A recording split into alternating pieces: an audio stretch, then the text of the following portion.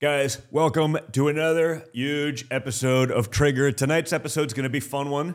We have two great guests. Both are really important with perspectives on how to restore American prosperity, to gain back voters, and to take back power in November. We'll be speaking with Tennessee Senator Marsha Blackburn and North Dakota Governor Doug Burgum.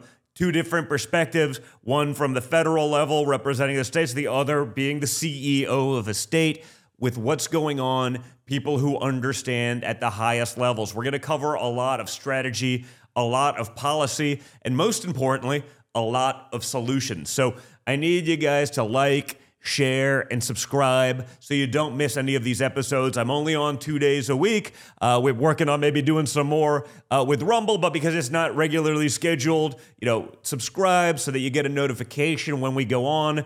Remember that you can also find these episodes on Spotify and Apple Podcasts. So if you know people who get their podcasts that way, send it to them, share it to them. Maybe if you're going to be traveling or whatever, and that's an easier way for you to do it, it's there. Need you to subscribe. That's how we push back. That's how we get together, and that's how we take on the world. You can also find more coverage of this show and all of my top stories on my news app, MXM News. You can get that, on the Apple iTunes Store. You can get it on Google Store, the usual places. It's where you get the mainstream news without the mainstream bias. The other side's always telling us to build our own. We've done that. We're trying to get you the stuff that's not curated by Google, but actually curated by me, where you're actually going to see the things that matter. So together, we are getting the message out because it's all of you who make the show possible, along with some of our incredible sponsors.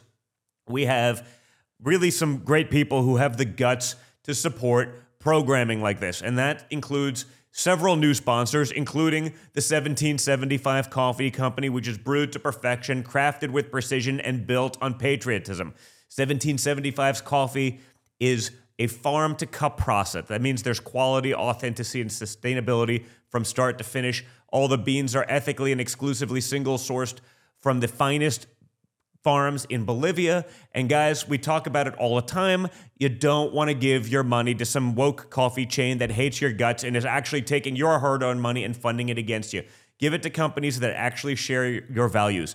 It's why 1775 Coffee is joining forces with Rumble to support the causes that matter most. Your purchase helps support veteran causes, groups fighting to protect the First Amendment, the right to keep and bear arms, and so much more. So go to 1775coffee.com/Don Jr., 1775coffee.com/DONJR for 10% off your first order. Now, with that, joining me, incredible senator from the great state of Tennessee, Senator Marsha Blackburn. Senator, there's so much to get into with everything that's going on right now. I feel like we're oftentimes living a simulation. The discord between Washington and sort of the people that they're elected to represent seems perhaps bigger than we've ever seen it before. But I want to start by getting your big picture view, on the trajectory of the country as a whole under Joe Biden. And how confident are you that we can actually get this country back on track, given how far we've gone off the rails? Well, Don, I'm delighted to join you. Thank you for inviting me to be on your podcast. And the good thing about getting this country back on track is that the American people are waking up.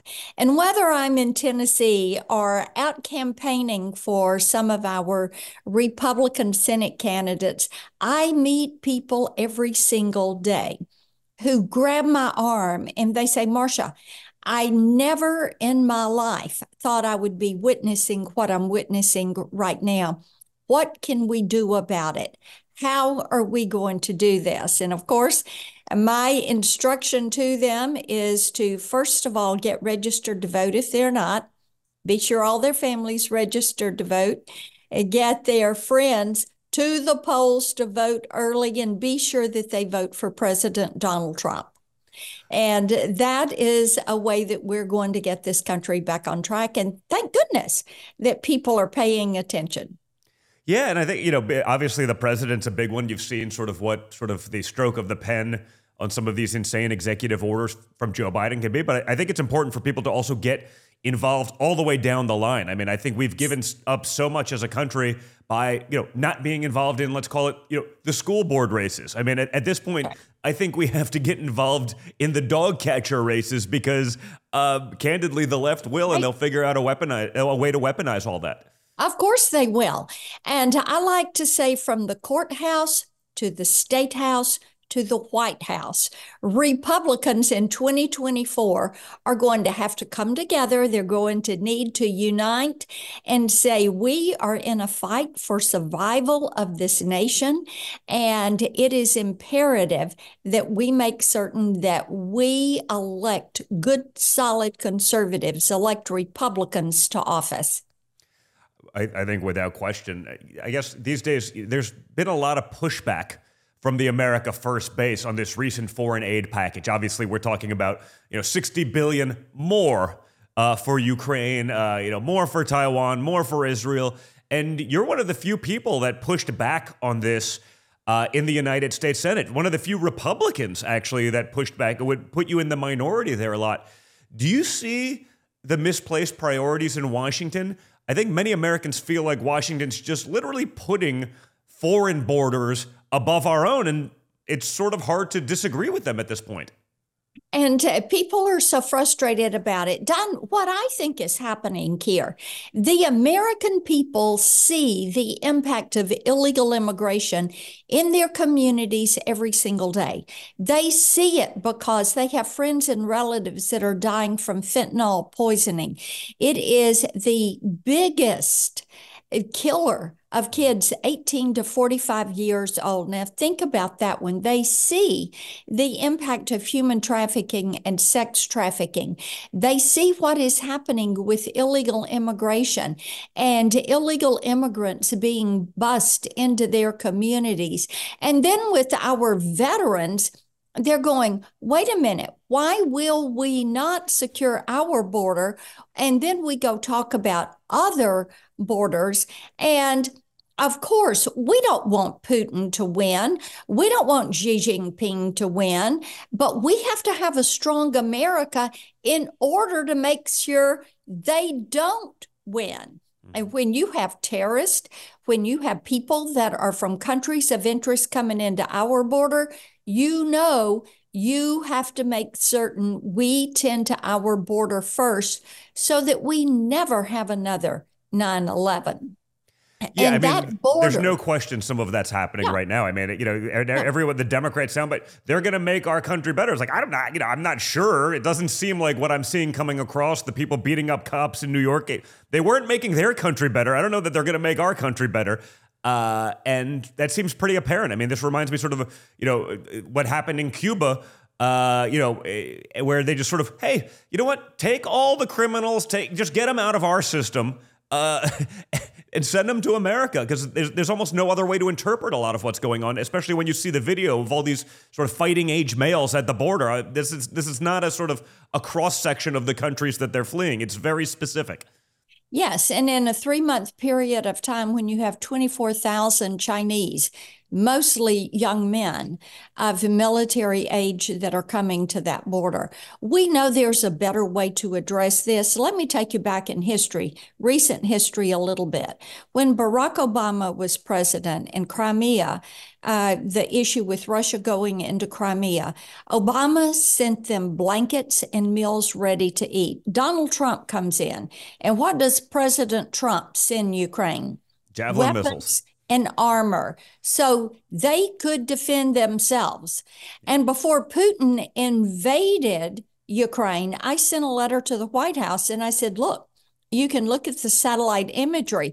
You can see he is amassing his troops. You can see what they are doing. Please, let's begin selling them what they need to protect themselves. And, there are programs we can do, like the Lend-Lease program that I did with Taiwan, that would allow them to get what they need and pay us back at some point in the future. But what we have to make certain is that there is a strategy that they can define a win.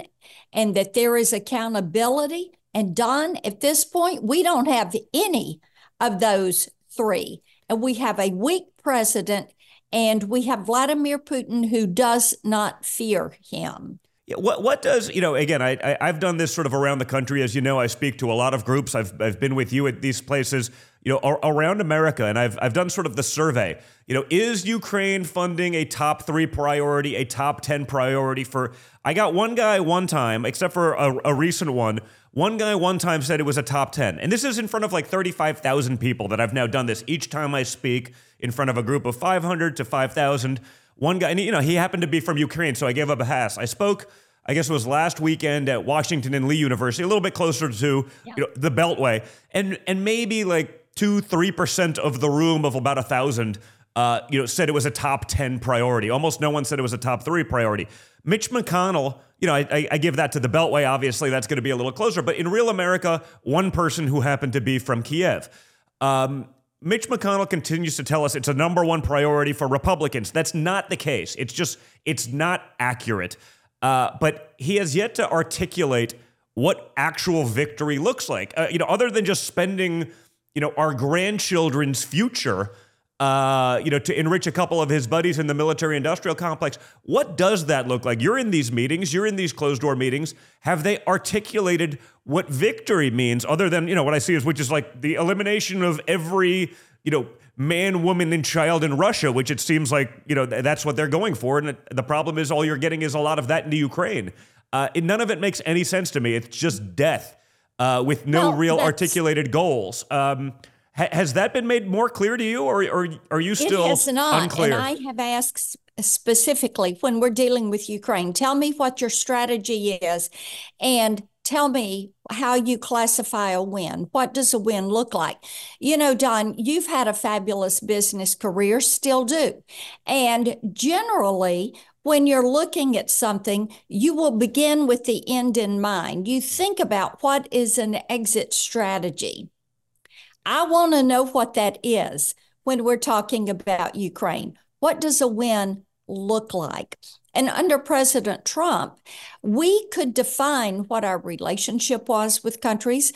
Our friends knew they were our friends. Our enemies knew to fear us. Under Joe Biden, they do not fear him.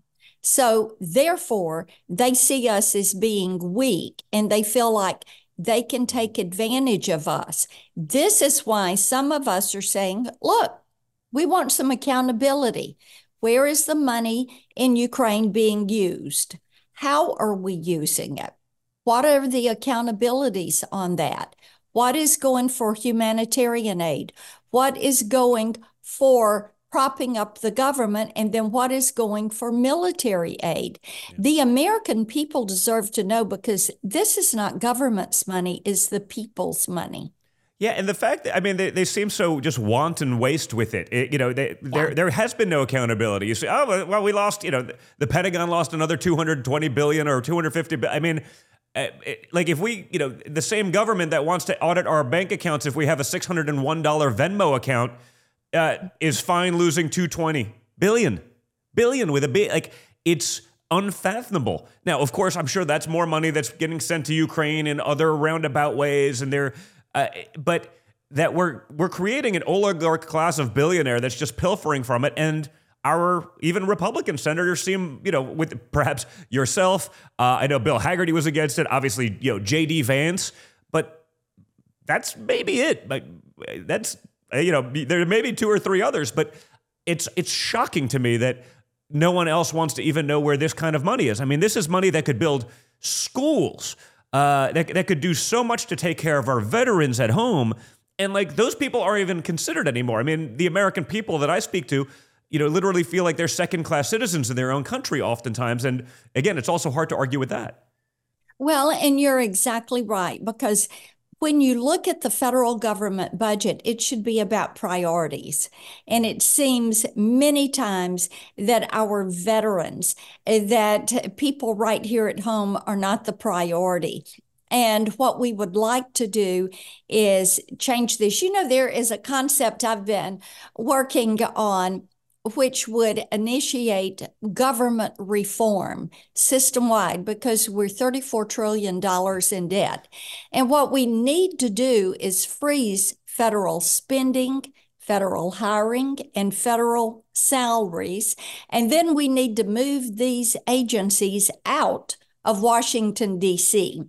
and begin to drain the swamp and turn this government back to being a representative government and a government of, by, and for the people. Because right now, the people are not trusting what they're hearing and seeing from this administration. And they see every day there's 2 tiers of access, 2 tiers of treatment, and definitely 2 tiers of justice. And they're tired of it because they're the ones footing the bill. Mm-hmm. And this is not what they expect from their government. Well, I mean, I think a lot of this really raises the larger questions about, what role do we want our government to have in our lives? Yeah. I mean, it seems some, just an all-encompassing role. They will, govern me harder. It's sort of crazy. And it seems like on the issues that matter most, like protecting our border and protecting public safety, the drug trafficking and human trafficking crisis, we see Democrats, and again, even some of these Republicans, especially in the Senate, where there's just so many few fighters, they're literally failing to meet the moment. They are not in tune, even remotely, with the people that they're there to represent. Why is that? Why is it that, the House, you have some of the same problem, but not nearly as much. But in the Senate, the disunion between the people they're there to represent and sort of the desires of the Washington, D.C., whether it's the swamp, the Beltway, the deep state, it's so crazy that it can be that far off, and yet people still keep getting elected. It's really kind of astounding to me. I'm one of those, I come home every single weekend. My family is all in Tennessee. We don't live in D.C. And when you're out and about, and I visit with every one of our 95 counties every single year, and you're hearing firsthand from people about the impact of the border, the impact of inflation, their concerns over national security, their concerns about our young men and women who are in the military, their concerns about a lack of a defined strategy to protect the sovereignty of this nation, and their concerns about economic security, job security, access to health care. These are real live issues that people are dealing with every single day. And I find it so interesting that there are people that are not home and talking to people every weekend, and that there is that divide between the way some people, not all, but some people that vote and what you hear when you look at polling or issues that are prevalent in their states and districts. And you wonder how there can be such a separation. But I think it's one of the reasons it makes 2024 so vitally important that we elect people that are going to represent our views, like I said, from the courthouse to the state house to the White House, because you've got elected officials that are out of touch at each of these areas, and people with their hard-earned tax dollars, hardworking people are the ones that are paying for government to be in place in their communities, in their state, and in this country.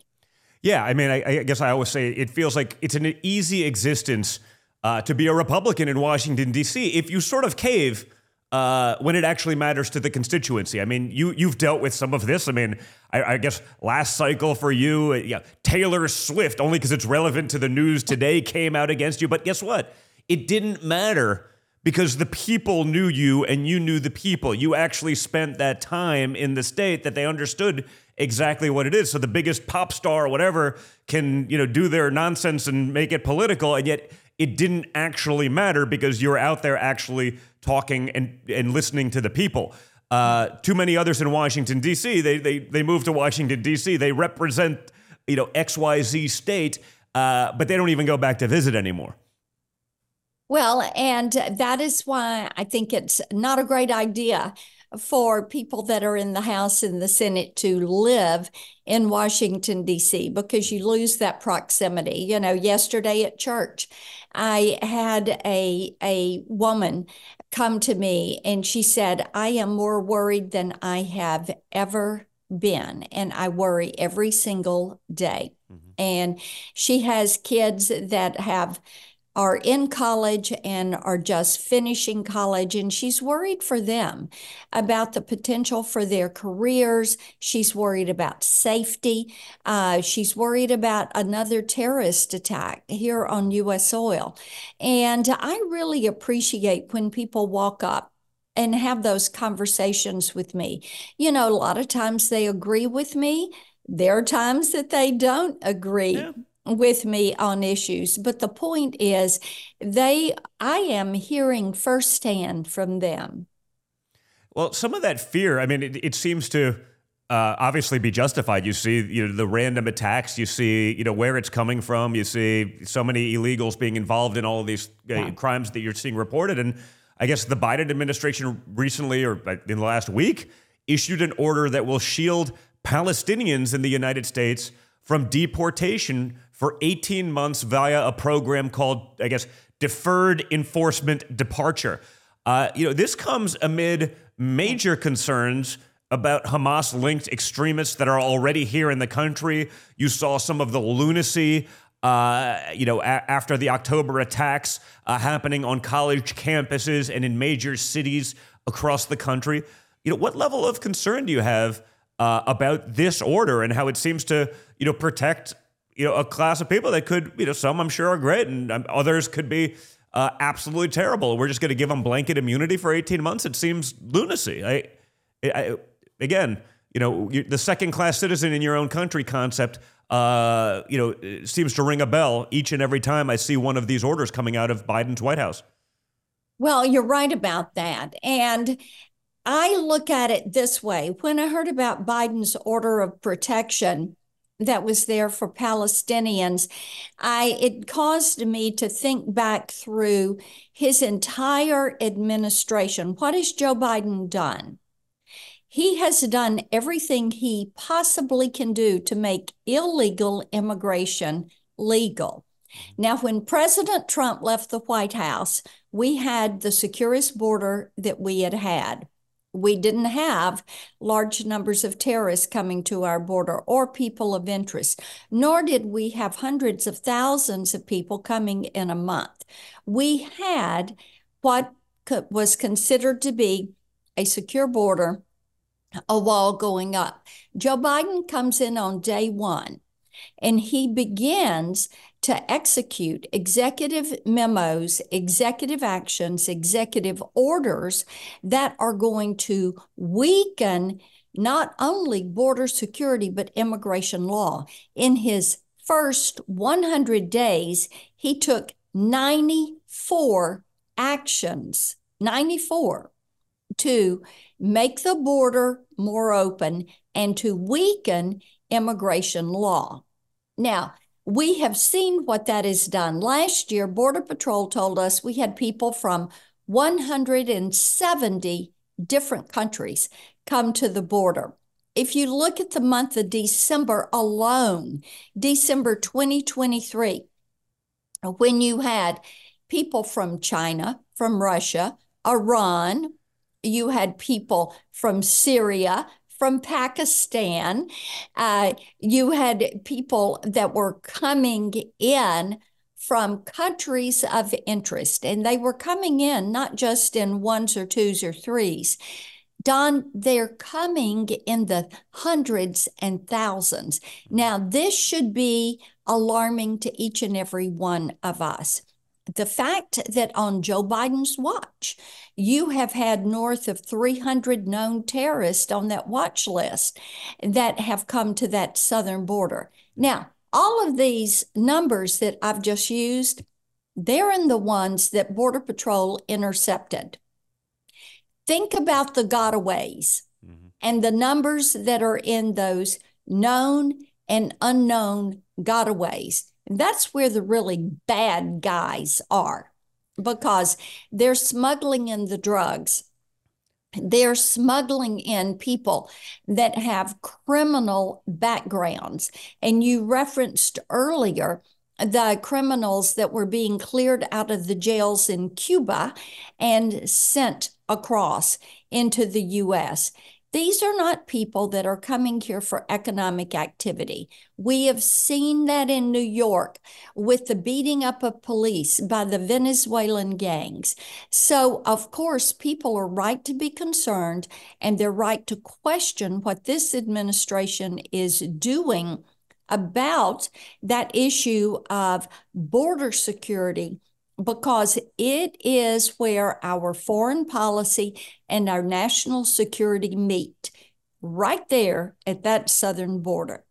Yeah, the fact that one, we all understand what they're doing. They're importing a voter base because they're losing the base here that would vote for these ridiculous Democrat policies. And if they create dependence, I guess that's a win for them, playing the long game if you're a Democrat. But the fact that there's literally no concern as it relates to the terrorism side of things. Again, the terrorists are going to be well funded. If they've caught 300, imagine how many thousands got across, because they are a little bit better funded. They're more tactically able. They're coming in through different ways with a lot more support structure than, the average person coming across the border. The fact that that's not a concern to them, you do have to wonder. I always say, if you were trying to destroy a country from within, what would you do differently than today's Democrat policy? And the fact that that isn't somehow even looked at as different. It says it's open. Well, it doesn't matter.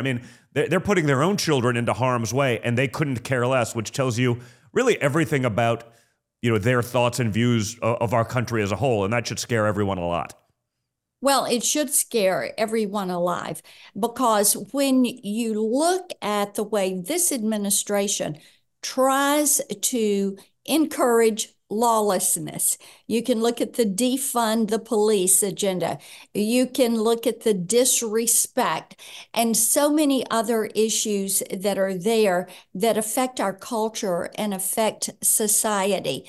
And this push to make illegal legal, finding ways for illegal immigration. I think that all of that leads into that 2 tiers of treatment, 2 tiers of access, 2 tiers of justice in our country. And there again, this is what people are growing really tired of. So legislatively, you've also, speaking of sort of safety, our kids are, first and foremost in my mind. You've recently co-sponsored a bill called the Kids Online Safety Act. I guess that would place new restrictions on big tech platforms and the content that they can show to children. That's a really big deal. We see some of the stuff in its lunacy. I know you're not allowed to use the word groomers anymore, but you see a lot of very nefarious groups doing something that could be described as nothing other than grooming. But there's been a lot of pushback on the legislation that could be used, that it could be used as a tool for censorship and stuff like that. But I see that coming out from some rather odd groups. Can you explain the law and what it would actually mean in practice? Because there's, I'm sure, a very big discord between the law that you helped write and the way it's being spun by, let's call it the, trans mafia, and others out there that are doing their thing, but with the full assistance probably of big tech and the mainstream media. Well, the Kids Online Safety Act is a piece of legislation Senator Blumenthal and I have worked on in a bipartisan manner for the last 3 years. We are so pleased that we've been able to work through this process to the point we now have 60 Senate members who are co-sponsors that join us on this legislation. This is not a censorship bill. This is a safety by design and puts the responsibility on big tech. to make certain that the virtual space is going to be a safe space for our children. It establishes a duty of care.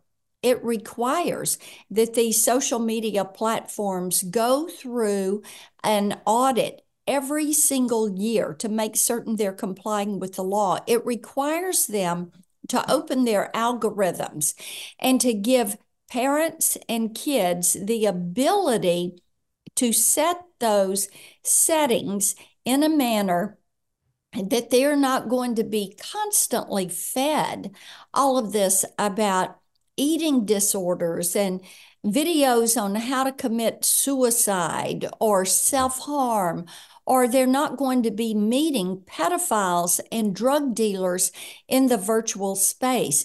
And Don, there is a mental health crisis with our nation's teens and young people.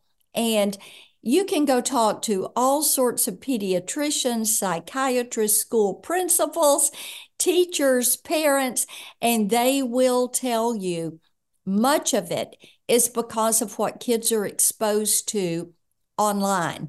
Oh, And 100%. Like, you didn't see these things. There was no, all of, you mentioned whether it was teen suicide, whether it was sort of I decided to be trans at 5, all of these things, they never existed until we just sort of started force feeding it. And the algorithms, frankly, have been so favorable to that. I mean, I always say, today, the radical trans, movement in America is by far the most privileged class in society. They can do literally nothing wrong in the eyes of the mainstream media and big tech, and therefore, the world more broadly.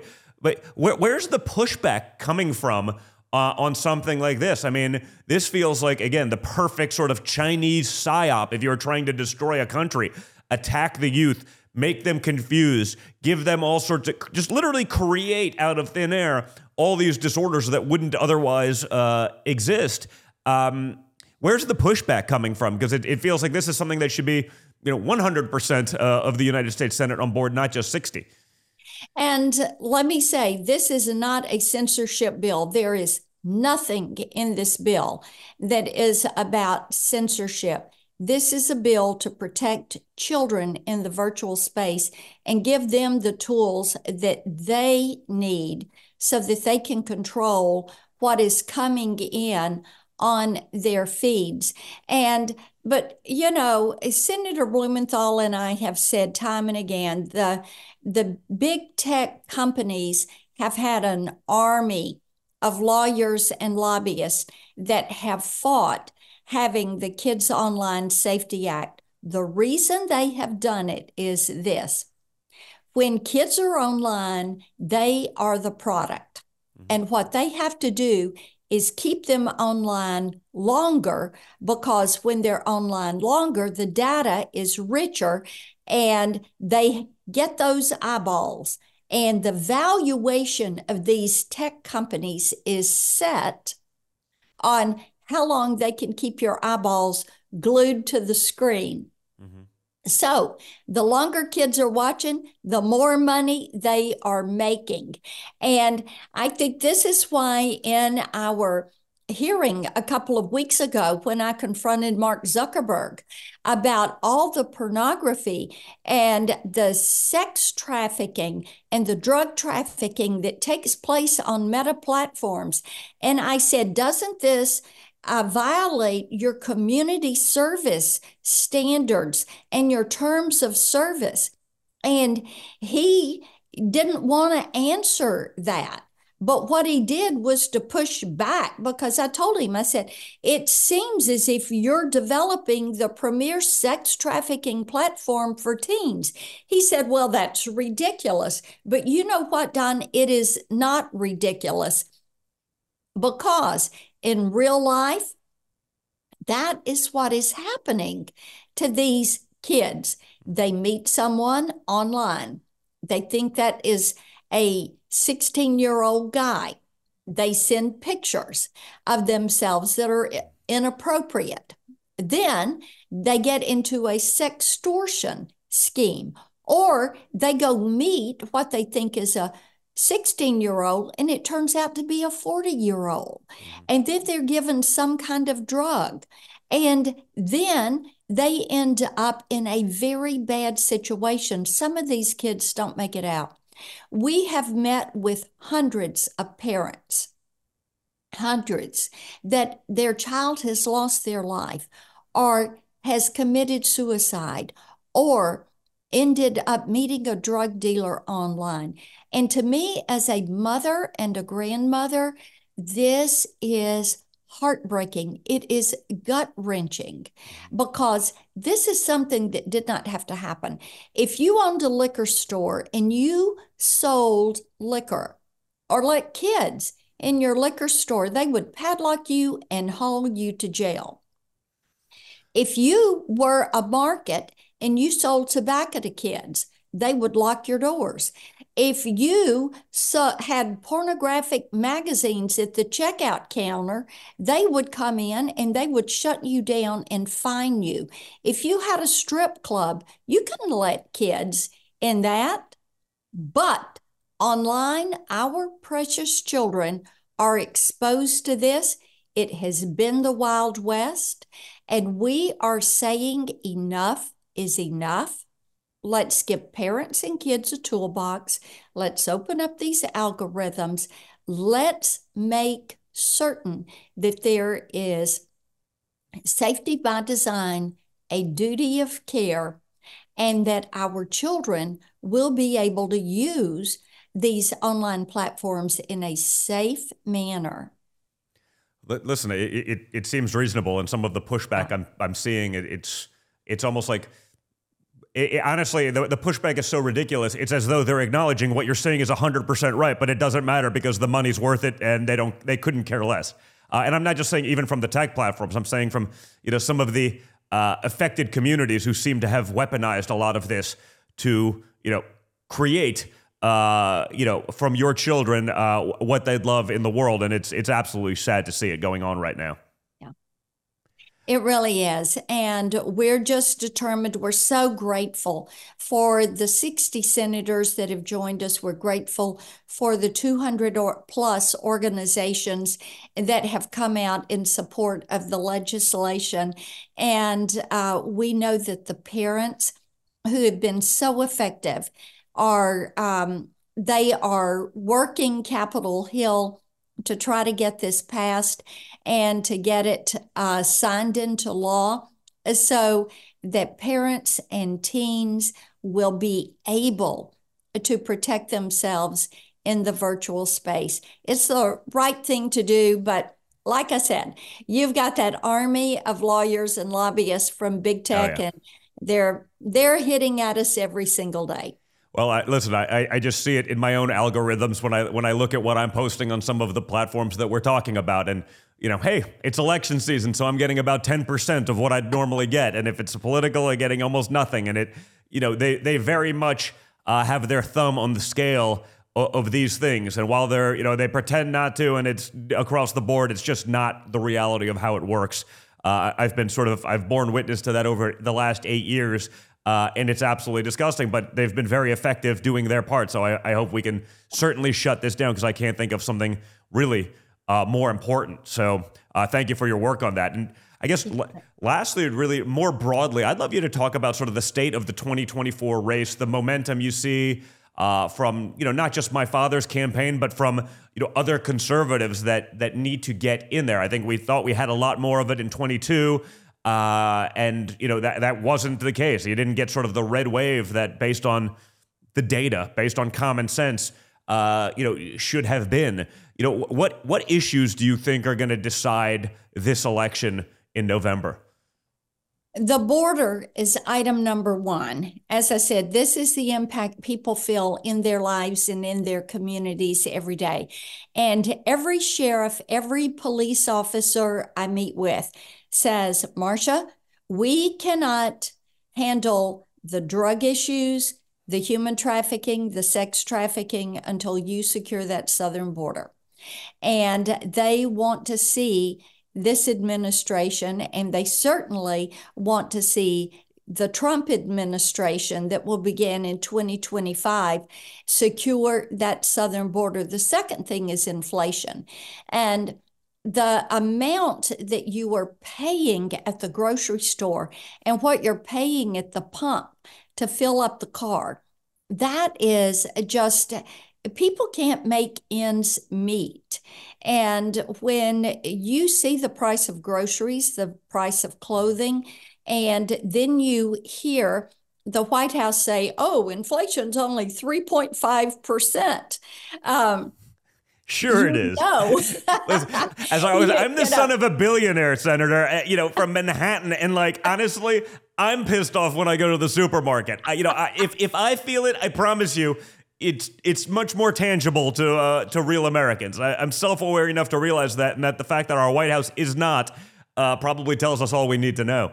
Yeah, great story on that. I was out in one of my counties. County commissioner drives nearly 30 miles to work each day. She has 3 high school kids. She said they were boom, boom, boom, one right behind another. And she said, Marsha, I cannot fill up the car and the grocery cart in the same week. She said, I have to do the pick and choose.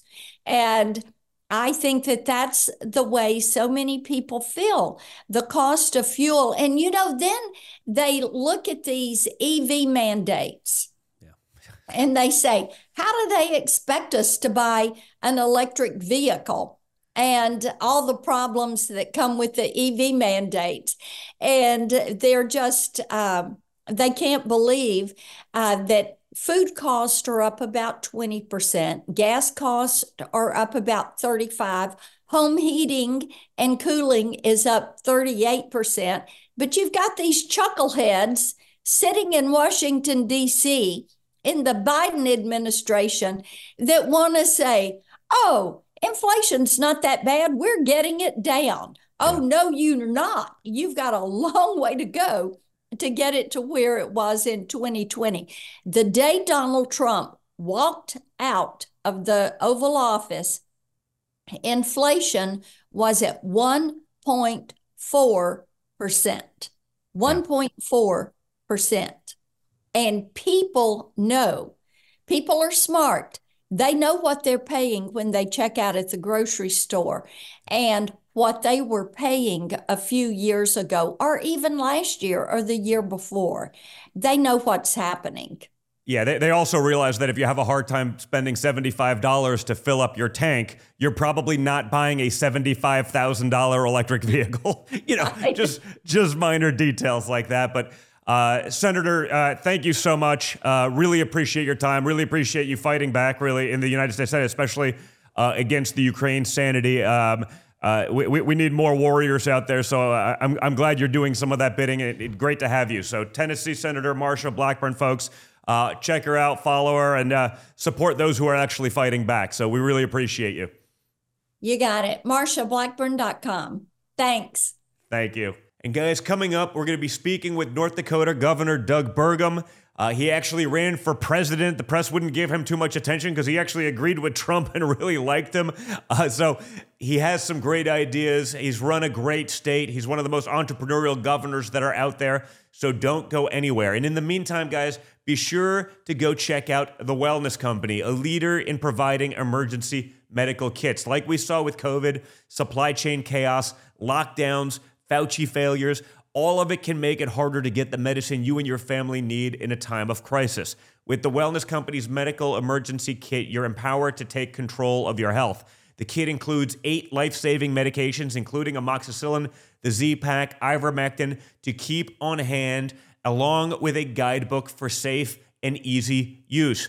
So whether you're talking about tick bites, to COVID, to extreme public health outbreaks, every scenario is covered. You avoid the high costs, the hospital wait times, and take control of your family's health needs. Go to twc.health/triggered, like the Wellness Company, twc.health/triggered, like the name of the show, for a 15% discount on the emergency medical kit. That's twc.health/triggered. And joining me now, folks, North Dakota Governor, former presidential candidate, great all-around guy, tech entrepreneur, all of the things we probably actually could use some more from our politicians. Governor Doug Burgum. Governor, great to have you here. Appreciate you doing this. And I'd like to start by giving you a chance to introduce yourself to the audience. Obviously, you ran for president, but because you didn't just take pot shots at Trump, they weren't going to give you a lot of the attention. I actually said, hey, after the first debate, I said, you know what? That guy actually is speaking common sense. And he's got an interesting story because you actually come from the business world that so few of our politicians actually come from. So you have an interesting story about a career in tech and a business and then getting into politics. But you were born and raised in North Dakota, went to Stanford Business School, built an incredible business. Can you give a little bit of a rundown of your story, how you went from that to politics? Because I think it's pretty fascinating. Well, thank you, Don, and great to be with you. And thanks for all you do for the country and your family. Appreciate it so much. But yes, I grew up in this town, Arthur, North Dakota, 300 people. I know you've hunted in North Dakota. You know what the Great Plains is like, but what a fantastic place to grow up. From there, North Dakota State undergrad, got into a Stanford Business School on a fluke. I had a chimney sweeping business where literally I was the chimney sweep. And so there was an AP article that went out nationwide with me on top of a chimney wearing top hat, tux and tails in 10 below zero. And that caught the eye of the admissions director. So into Stanford, came out of there, was working in Chicago. North Dakota was on the decline. All the young people were leaving. The economy was in the tank. And here we go. I saw my first Apple II computer with VisiCalc, and I was like, wow, that's going to change the world. So my dad had passed away when I was a freshman in high school. He was a World War II Navy vet. I had 160 acres of farm ground. I literally mortgaged that. I literally bet the farm to become the seed capital for a startup called Great Plains Software. And then we worked the next 15 years, turned it into an overnight success story. After 15 years, lots of ups and downs, went public, had a great run as a public company, got acquired by Microsoft. I stayed there for 7 years and helped build Microsoft and in their business solution side of that business. And then after I left there, I never left North Dakota. I was commuting from Fargo. We had built a company with 2,000 team members before we got acquired. We had 1,200 in Fargo, 400 rest of North America, 400 rest of world. So had an opportunity to see the world, see how China was stealing software from us 30 years ago. Yeah. I had a lot of great experiences, but then I moved back to North Dakota, and then moved back. But I stopped commuting to Seattle, and then started 2 more companies in North Dakota. And the tech business was involved in a lot of other software startups. Did that right up to 2016. And like your dad, the former president, he and I were both outsiders running in 2016. I was the long shot in North Dakota. He was the long shot for America. We got elected at the same time. And I tell you, as a governor, having a chance to be a governor under President Trump, or now being a governor under Joe Biden, it's a world of difference. It's wind at your back versus wind at your face. I want to unpackage the sort of the bet the farm, because you quite literally bet the farm on this thing, which is sort of maybe the American dream. You still have the farm, but you still have that. Did you keep that in the family, or did it get a little too hard to manage the farm? Nope, it's the original farmland, still in the family, and always will be. That's something we'll treasure. I had grandparents that had immigrated and homesteaded in America, and that's something we'll always hang on to. That's great. So talk about that a little bit. Maybe the 4 years under Trump, and now you have, let's call it 3.5 years under Biden. What have the differences been, in terms of being a governor? I think throughout COVID, we saw just how important governors are, frankly, in many cases, probably far more important than, a lot of our other sort of, federally elected officials from our own states. The governorships matter. And as a business guy, you could probably also discern the difference. Can you talk about some of those differences? Well, it's so stark and such a contrast, and America needs to understand this. But when you're a governor, you're leading a business. It's an operating role. This isn't a legislative role. It's not you don't put on a jersey and pick sides and just throw words at each other. You actually have to deliver services. You've got to plow roads. You've got to education, healthcare, all these things that you have to do, water projects, infrastructure, and the framework that you set in terms of tax and regulatory can either attract talent and capital to your state and your economy thrives, or you can have a regulatory approach and drive capital away. And so in North Dakota, we just say innovation, not regulation. And that matched so much with the Trump administration. With President Trump, what we had was someone who actually understood that the states created the federal government, not the other way around. We were treated as operating leaders that were leading states. Under the Biden administration, it's nonstop, one size fits all. We know better than you. We've got a regulation. We're going to jam it down on the states, and we're going to do it our way, when their way, of course, is anti-energy, anti-U.S. energy, anti-liquid fuels, anti-agriculture. We're a border state. I mean, they're about open borders. I mean, everything about it, economy, energy, national security, which includes border security, 180 degrees in the wrong direction under Joe Biden. And we were going in the right direction under President Trump. And so it is one of the reasons that I'm supporting President Trump, is because it's so important for the country for us to get going in the right direction again. Yeah, how is the impact on the energy sector? Obviously, that's a big one in North Dakota. It's a big deal for our country, but I also feel it's not just the business side of that; it's also security. Not taking oil and gas from Iran, the world's leading state sponsor of terror, or Venezuela, a regime even this administration didn't recognize before they basically made it impossible for us to do these things. How has that affected the state, and are the people feeling it and understanding what's going on? Well, you're spot on, Don, on these issues, because you cannot separate energy from national security and from global stability. And the Biden administration it's unbelievable what they're doing with Russia. Our Swiss cheese sanctions on Russia has turned Russia, into one of the largest exporters of oil and gas. And of course, who are they selling to? China, Iran.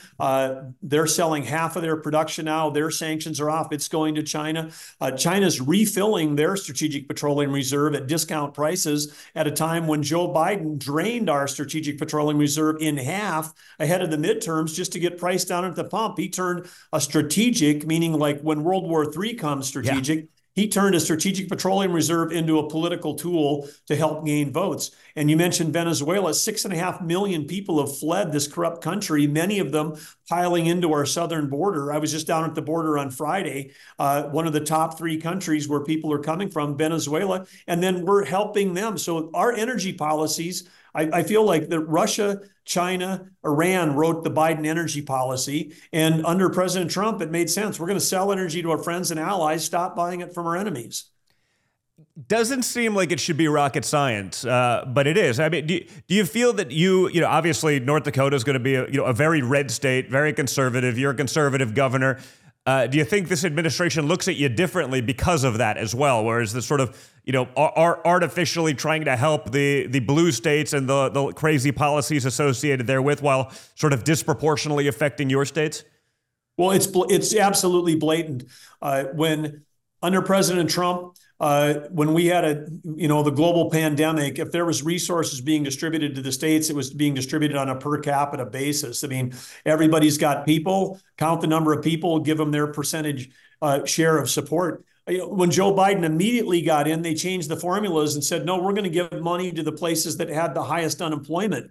Well, that meant that it was going to blue metros, that were all on lockdown. All these sanctuary cities got way more money per capita than a place like North Dakota that was open. Our economy was still going. And right now, today, we've got among the lowest unemployment and the highest workforce participation in the nation. So we got less. So the bad policies that hurt our students and hurt America got more money, and the people that were doing it right got less. It's just blatant, and then take the student loan stuff. I mean, the forgiveness for student loans. In North Dakota, we've got a student loan program at the state level where every kid that's got a student loan is actually paying their loans. So when he's doing student loan forgiveness, it doesn't help anybody in North Dakota. It helps the people that voted for him. So they're actually, these are the largest political payoffs in the history of the country that the Biden administration is driving, and they're driving it back to the places that voted for them.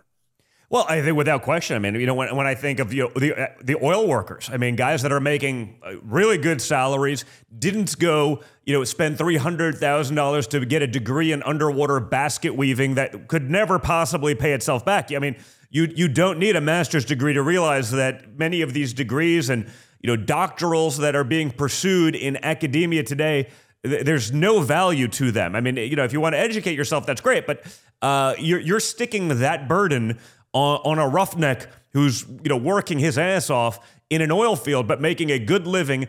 I mean, that's a tax on that guy who made intelligent decisions, who made the right decision for himself, who decided to work, who's making a six-figure living without the burden of debt. And now you're asking that guy to pay for some rainbow-haired kid that spent 15 years in school and still has no marketable skills.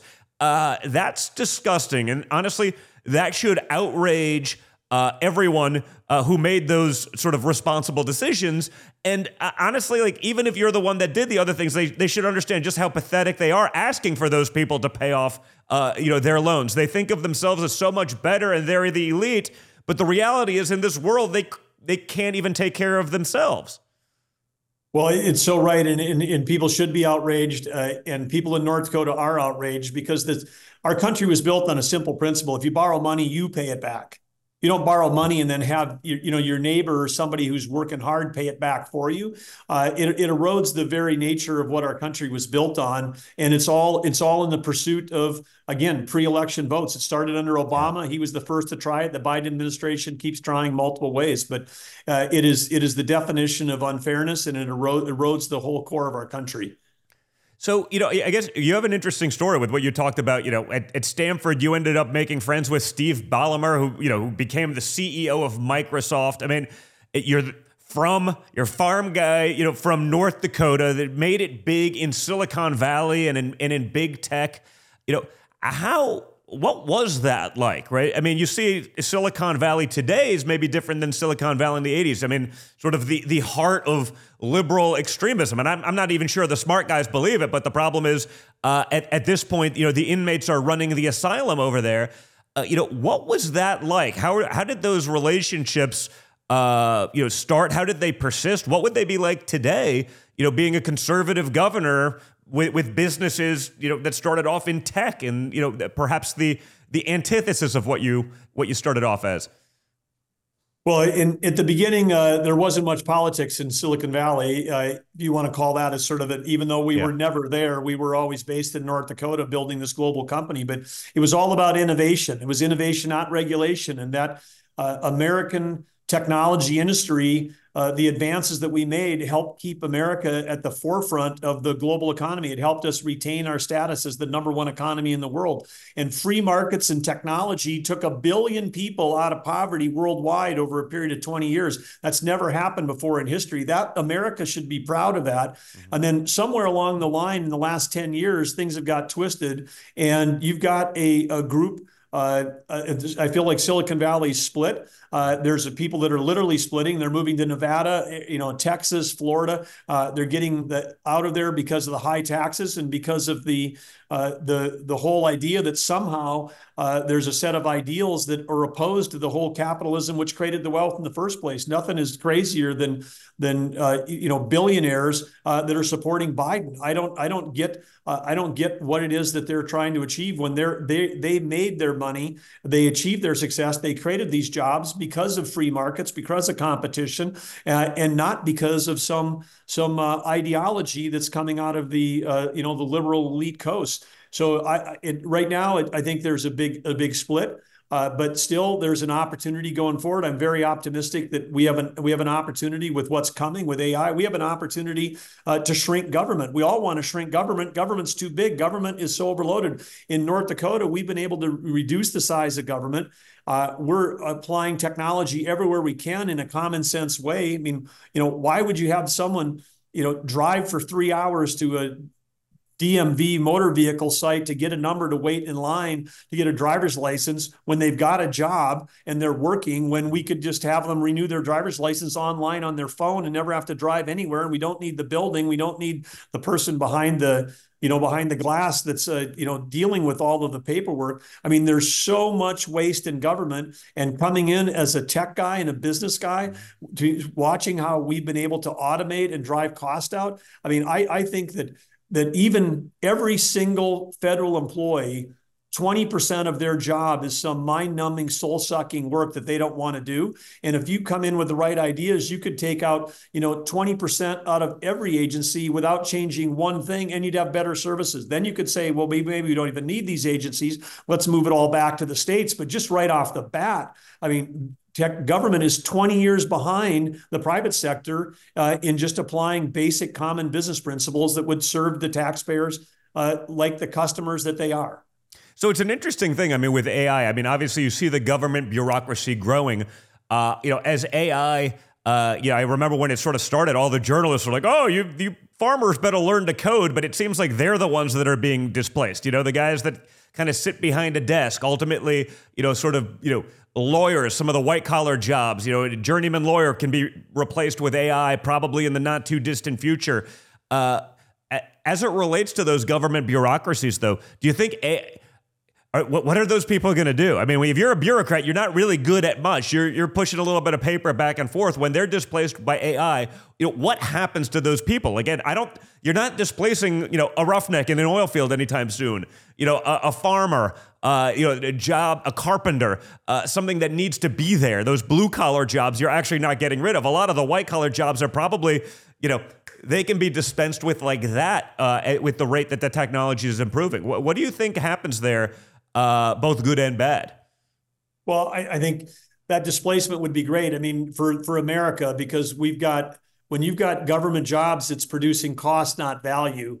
And if we can move those jobs, out of a place where they're costing taxpayers and get them back in the private sector, maybe they've got to be reskilled, to find those jobs. And we have 10 million jobs open in America. There's never been a better time to reduce the size of government than right now. Yeah. And we can increase the productivity of the country, which increases our GDP, lowers the burden of taxes on everybody. But part of that is, if we could get, hundreds of thousands, if not a million, workers out of government at the state and federal level and get them back in the private sector, well, that would be fantastic right now. And there's a window to do it. And Don, as you understand it, it's these white collar, middle level jobs that are just pushing paper. Those are the ones that are going to be displaced very rapidly. Yeah, the people that were all about the learn to code when it first came out, they're finding out very quickly that they may have to learn to code.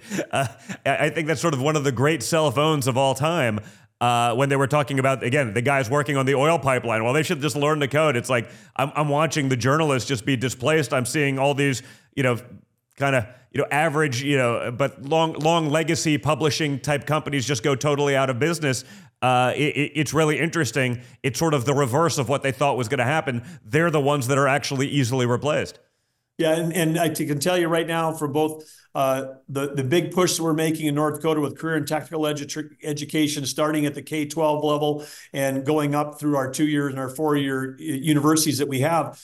If you want to go into ag equipment repair today, you're a computer scientist. I mean, a combine, a tractor, these things, it's software and computers on wheels. The level of sophistication, the GPS, the autonomy. I mean, the one thing the liberal elite completely underestimates, you put North Dakota farmers up against the ones that are still in business are so sophisticated in their use of technology. And we've got a number of things going on at the state level right now, driving towards autonomous farming. We've got one of the largest autonomous efforts going on unmanned aerial system. We got the only place in the nation where we've got beyond visual line of flight capability. And now we got 42 unmanned aerial system startups that are here in a cluster around this test site. So, and we're building out the software system that the whole nation will end up using for air traffic control, for detect and avoid when we end up, because there's going to be 10 times as many unmanned aerial systems in the air as there are manned. So we're on the leading edge of technology here across a number of things. And those jobs, we need people to fill those jobs, people that understand this technology. We don't need people that are pushing paper and raising costs for Americans. So, Yeah, without question. I mean, I guess, I want to ask a little bit more about that entrepreneurial spirit, because I mean, you've quite literally been called America's best entrepreneurial governor. How does business experience help you navigating in politics? It was interesting for me sort of entering this world 8 years ago, and I know we had some fun back in 16 up in North Dakota getting you elected, but in business, I knew what people's motivations were. In politics, it's very different. Everyone's looking to jump on that next campaign or figuring out their next grift or some other leak that gets them a favor somewhere else. It is very different.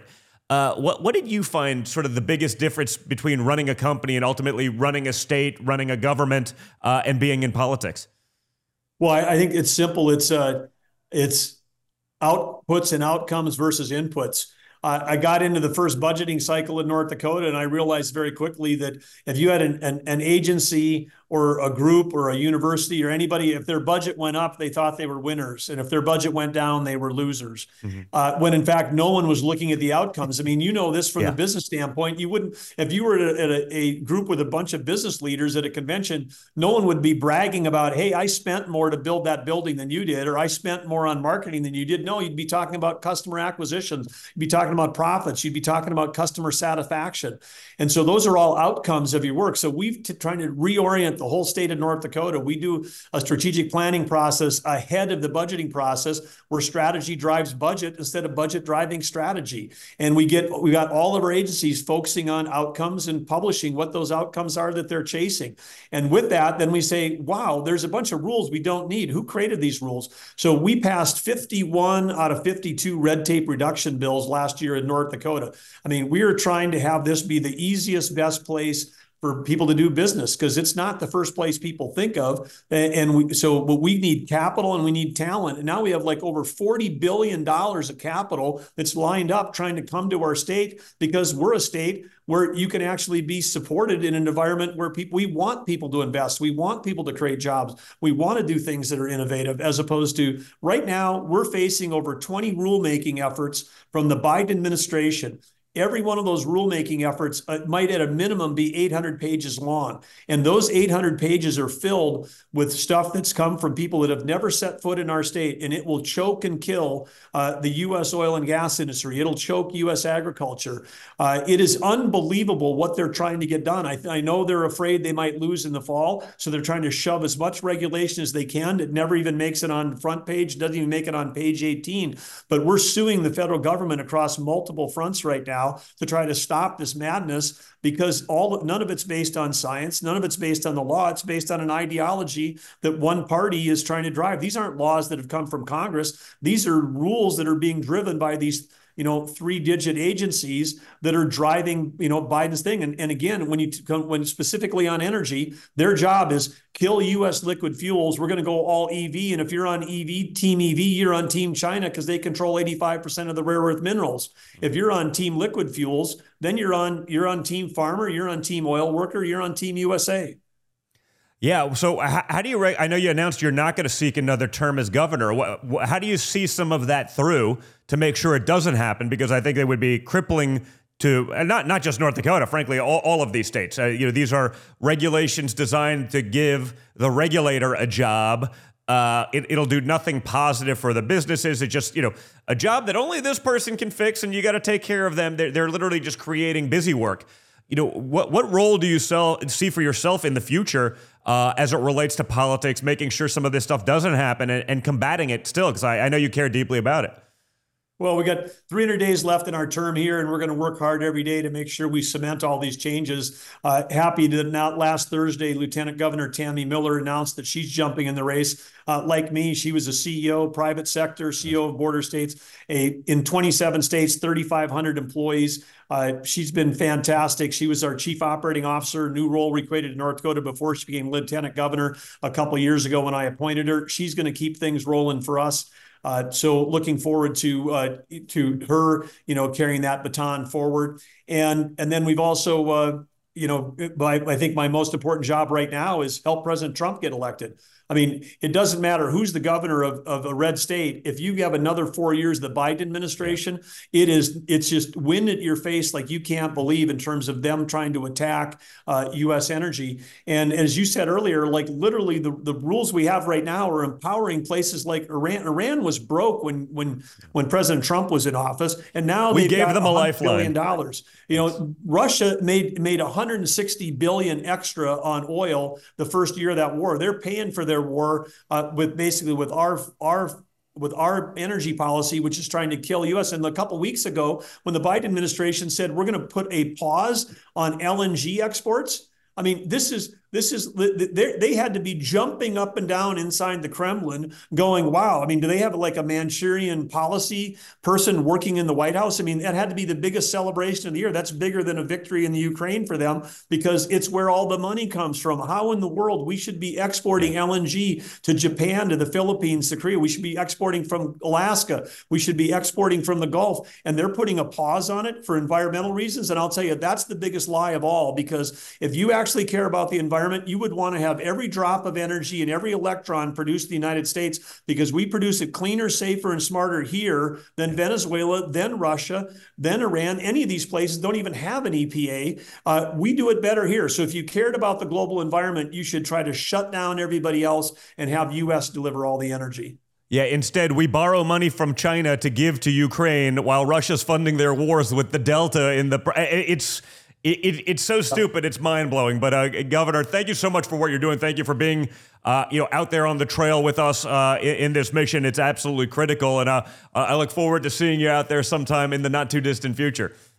Well, it was great being together in Iowa, New Hampshire, and great to be with the president in Nevada. And whatever we're called on to do, we're going to do it. The First Lady and I are fully committed to driving this thing through. And again, it's so important to America. And I'm telling you, even if you're a Democrat governor in some state, I bet you some of those folks are quietly cheering for President Trump, because governors actually were respected and treated as an essential part of this thing, as opposed to this crazy Biden regulatory one-size-fits-all ideology that's going on. So it's really essential for the future of this country that President Trump get elected in November. So thanks, Don, for everything you're doing. And it's great having someone like you that loves the outdoors, loves hunting, loves your children, all the things that you do helping in this cause. You've put so much energy in 16, 20, and in 24. And I just, on behalf of North Dakota, want to say thank you to you for your leadership and the difference you've made.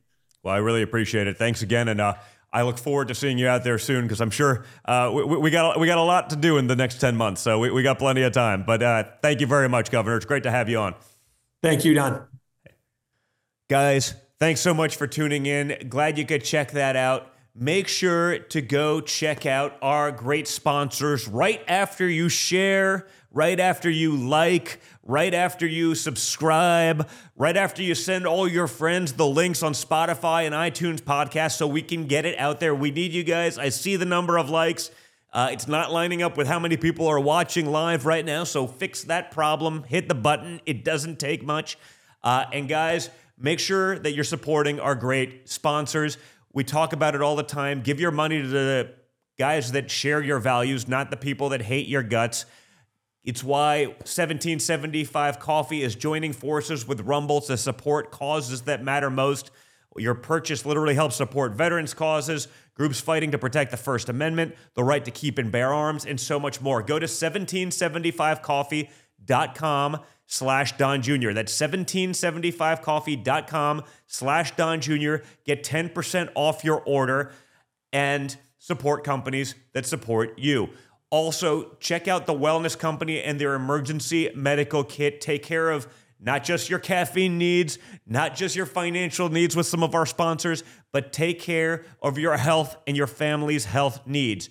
Go to twc.health/triggered, like the name of the show, TWC, like the Wellness Co., twc.health/triggered for a 15% discount off the emergency medical kit. You can see the links below.